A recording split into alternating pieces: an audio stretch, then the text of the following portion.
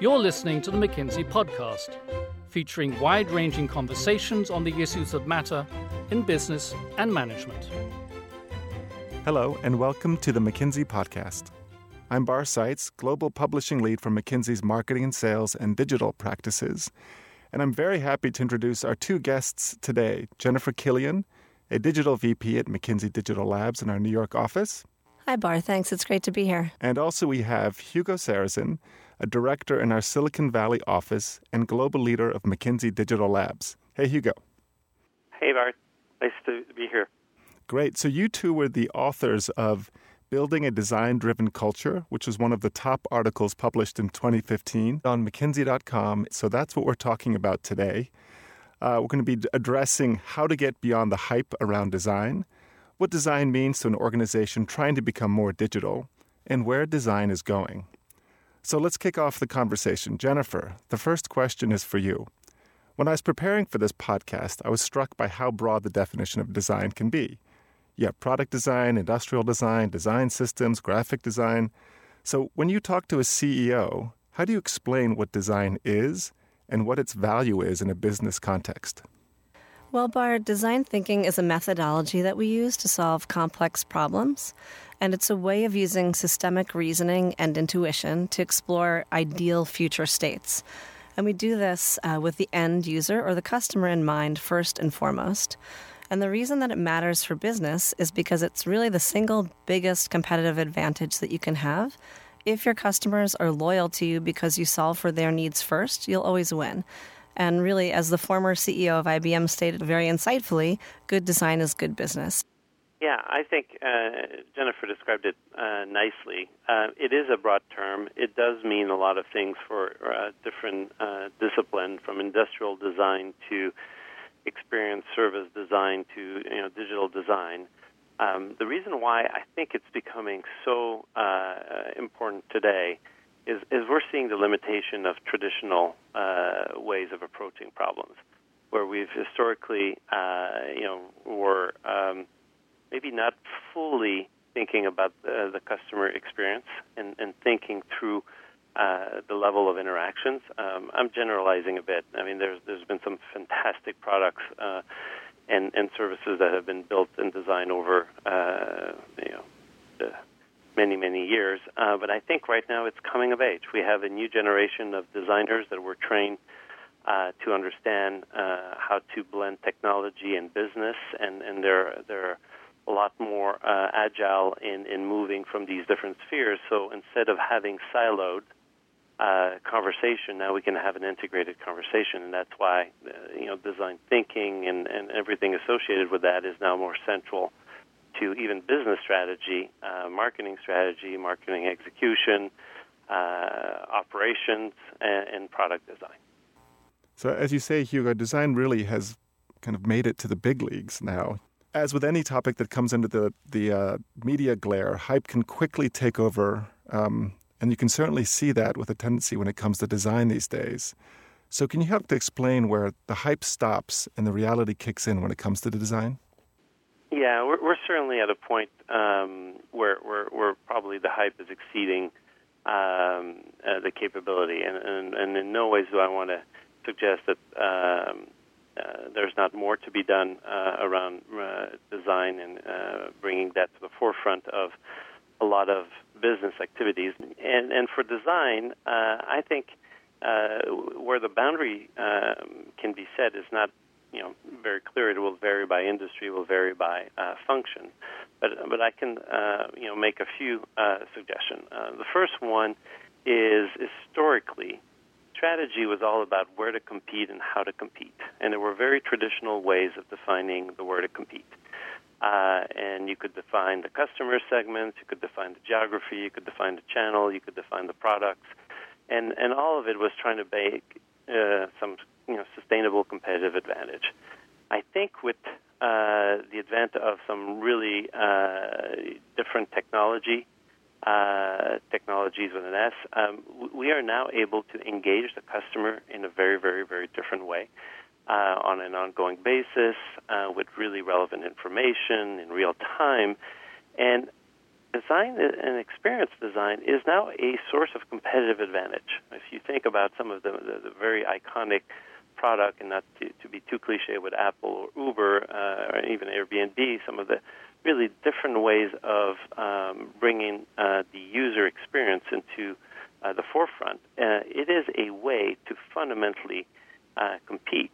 And I think that's a reality today. And if you're a strategist, if you're a CEO, and you're thinking about how do you differentiate your company, your services, and you're not thinking about that experience, you're probably missing out on at least a very, very important lever. That's one. I think the second piece is, as I hinted at earlier, is we have a new generation of business schools who are training all the students on design thinking.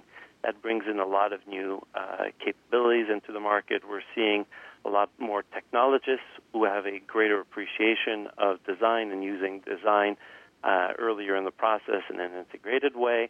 And then we're seeing also designers who go to design school being trained to be both technologists and business leader.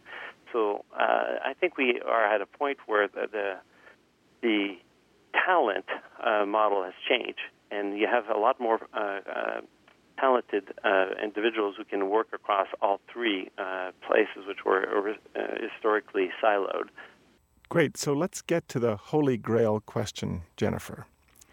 What is design really worth? You know, we've all had that experience where we first saw an iPod or had a great experience on an airline and thought, wow. So it's important, but how much is design actually worth? I think there are several layers to peel back with that question. The first one we react to as consumers ourselves, right? We fall in love with objects or service experiences because of the care that designers took to bring us the best possible design that met our needs, right, or delighted us. And it's a very visceral attachment to good design individually. And likewise, we notice when things are poorly crafted or disappointing experiences that could have been made better, a real missed design opportunity. So I think in this first layer, design is really about adding value to our lives as people, as individuals. And at a second layer, we can look to design as a much more strategic business lever. So we see, like in the Design Management Index, that design-oriented companies have outperformed others for the past 10 years. But how do you achieve that? We've been working in a new area that we're calling quantified experience design to do just that. And now what we do is we try to understand what's the end-to-end customer journey we want to design for, and what would be signature moments of delight that we could present to the user at any given point in time as they interact with us. And thinking about those moments and sketching them out as concepts and bringing them back to users to really understand and validate them before we bring them to market allows us to figure out what the impact will be.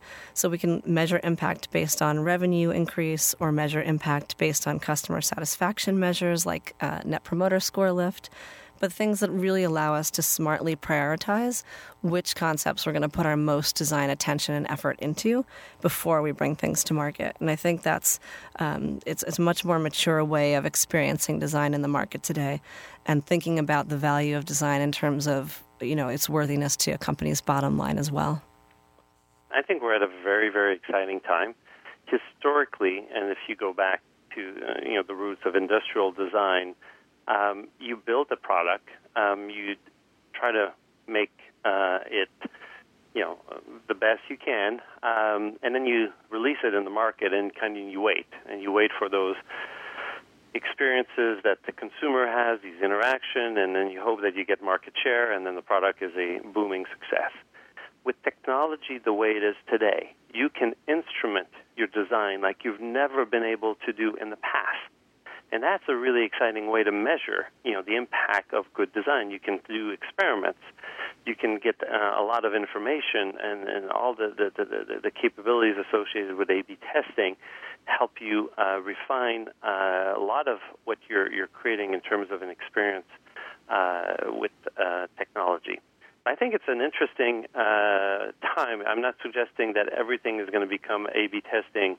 But I think you can now instrument your design in a way that you could not And good design will be very smart about putting in place those measurement tools to provide the feedback to the designers. Right, and I think it's moving even beyond A/B testing in the sense that we have multi-channels to collect data from about our users and be really smart about sort of one-to-one experiences, and even thinking about measuring those experiences and those design moments before we put them out, right, before they even become sort of in that A/B model. So it's a really nice sort of predictive way of attaching value to design, and then, as you say, Hugo, to sort of measure and iterate that impact in an ongoing manner. So it becomes this continuous conversation about design with our customers. It's interesting. You're talking about design almost technically speaking in terms of measurement, but there's also a really interesting element of empathy in this. And in your article, Hugo, you mention empathy as the core element of good design, and clearly understanding what motivates your customer is important for the business. And when you get it right, the experience builds value for the customer and the business. But where's the trade-off between empathy and business? I don't think there's a trade-off. I think, when you get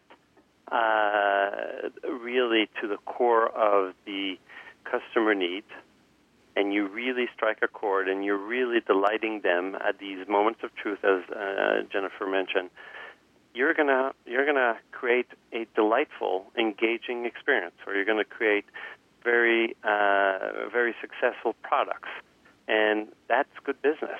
At the end of the day, it's at the heart of designing terrific experiences or terrific products. I think what's interesting is, and the word empathy is overused, but I still think it's one of the better ones we have at this point to describe just this quest, which is very central to what designers love to do, is to understand the why. Why are people doing this? What's the problem they have? What are their expectations? And if you really dig deep and try to understand that, there are really insightful things that you can discover about the product you're trying to design or the service you're trying to create. So fundamentally, as we move forward, I think we're going to see more and more of that empathy thinking being embedded in the design process of products, of service, of employee onboarding, just to make sure that we really truly understand what makes a difference, and then we double down on those things that make a difference, and we skip the things that make less experience. So it's just common good business sense, and it's exciting that we're bringing a extra layer of thinking around what the customer is experiencing or what the customer is expecting. But is it possible to go too far? I mean, is it possible to overinvest in design so that it doesn't make business sense? Well, it is possible. I think there's plenty of ways to design, goofy experiments that can last for years on end. And so, by no means are we suggesting that we should set these things up. But I do think it's often really a good investment of time and resources when you are trying to build a new business model, where you are trying to build a new product or a new service, to really go down to the root cause. I think where it becomes really, really dangerous is when you're not really sure what you're hunting for at all, and you go and explore in a too open-ended way problems, statements that are poorly defined. And as you talk about it, it becomes clear that what you're really talking about is this idea of a culture around design. And Jennifer, you talk about this in your article when discussing digital transformations in general. The conversation quickly focuses on culture because that's such a core element of the organization. So what does a design-driven culture look like, and how can a company get there? Yeah, the culture is extremely important to the success of a design thinking-led organization, for sure. I think there's 4 elements there. The first one is to really understand the customer and to make that everyone's job in the organization, not just the design team or the user experience or research team's job. Some examples of that are organizations like Amazon, where the executive team is required to call in and visit the call centers and really listen to customer needs firsthand. I think that's a great example where everybody is in charge of understanding what the customer's needs, motivations, pain points, and behaviors are, and for making them paramount in solving business problems with business decisions. So that's really, really important. Understanding the customer is not just the job of the designer. The second is thinking about how we bring that empathy that Hugo was speaking to into the organization. So really making sure that people are thinking about things from the lens of the people that they're designing for, and that could be creating personas that people rally around, or archetypes, or ways of communicating the target audience that speaks beyond the demographics and more to what's in the heart and the mind of the people that we're designing for. And then thinking about that empathy in a way that becomes endemic as a part of the culture. So teaching not only sort of the new hires and new talent that we bring in, this way of design thinking and empathizing, but also the incumbents, and making sure that everybody feels sort of that empathetic drive and ability to sort of refer first person to who they're designing for, and not just think about it from a technology stack lens or a business process lens, but to really sort of keep that human hat on all the time as well. The third is to design in real time. Again, Hugo alluded to some of this, but thinking about designing and technology and business all coming together and iterating together. So we talk about this in our article as the braided approach, but really I think we've moved from an era of the culture of using sort of agile in a development environment to thinking about being agile or nimble across our business, design thinking, and technology planning all together, and having those teams work as hybrid teams, sitting together, working together, sort of checking in and keeping each other abreast of any issues that come up is a really great way to embody design in becoming a design-driven culture and becoming a team that really is high-performing and works together in a very agile way, which leads to the fourth point, which is to act quickly. You know, we have all the means now to be able to hypothesize and design and test quickly, both at a broad scale and at a very focused one-on-one scale, whether that's digitally or bringing things to market in prototype fashion. And I think that's something that is another way to sort of shape the culture, because the culture that makes things together can experiment and succeed and fail quickly and learn, and becomes a much more learning-driven culture, sort of that like learn, test, learn thinking, and I think brings things to market that are more successful and refines faster over time. So I think it's really that understanding the customer being everyone's job, keeping empathy as central to the organization, designing in real time, and being able to act quickly as the main pieces of the design-driven culture. And then, of course, there's sort of the trappings that make those things easier to embody. So thinking about things like flexible workspaces that have really great areas for collaboration. It's easy to sort of come together quickly. Rooms that can be set up so that there are hybrid teams sitting together that are cross-functional.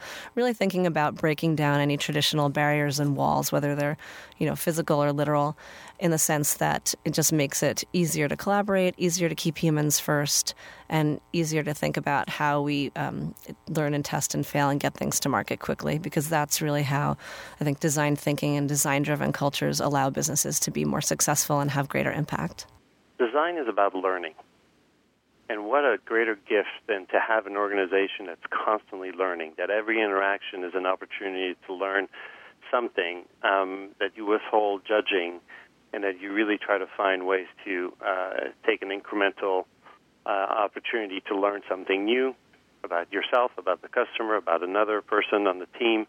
So I think it raises the game for everybody inside a company. If everybody's equipped with a minimum language of design thinking, they approach the problem differently, they reframe the problem differently, and you can create more win-wins rather than being constantly in negotiation where there's obviously somebody that's going to lose.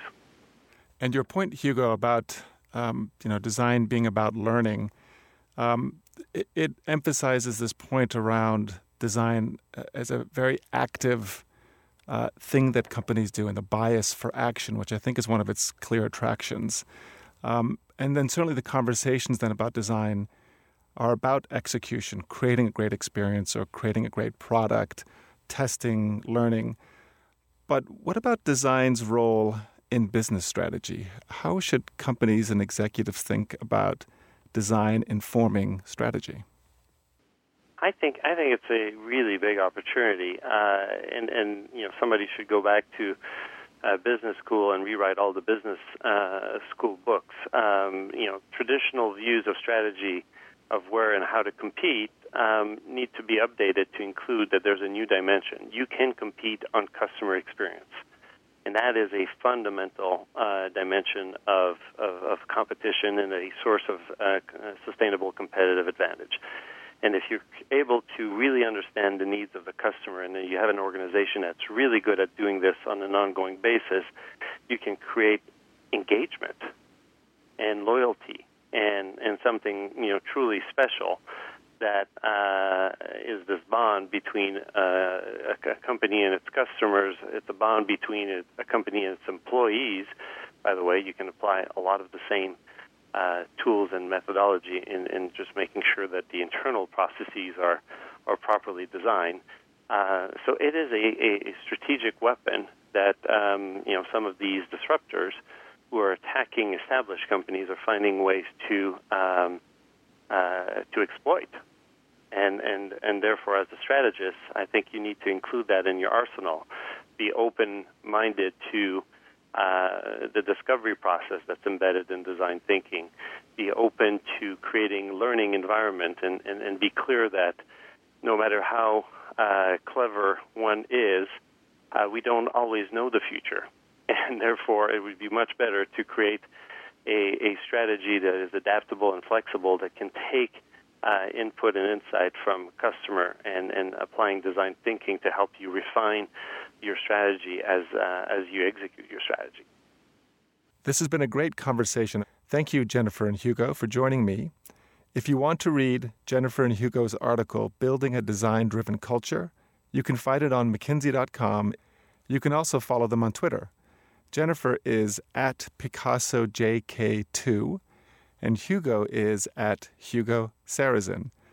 And you can keep up with the latest from McKinsey on digital topics by following us at McKinsey Digital. Thank you for joining us today. Thank you. Thank you. You've been listening to the McKinsey podcast. To learn more about McKinsey, our people, and our latest thinking, visit us at mckinsey.com or find us on LinkedIn, Twitter, and Facebook.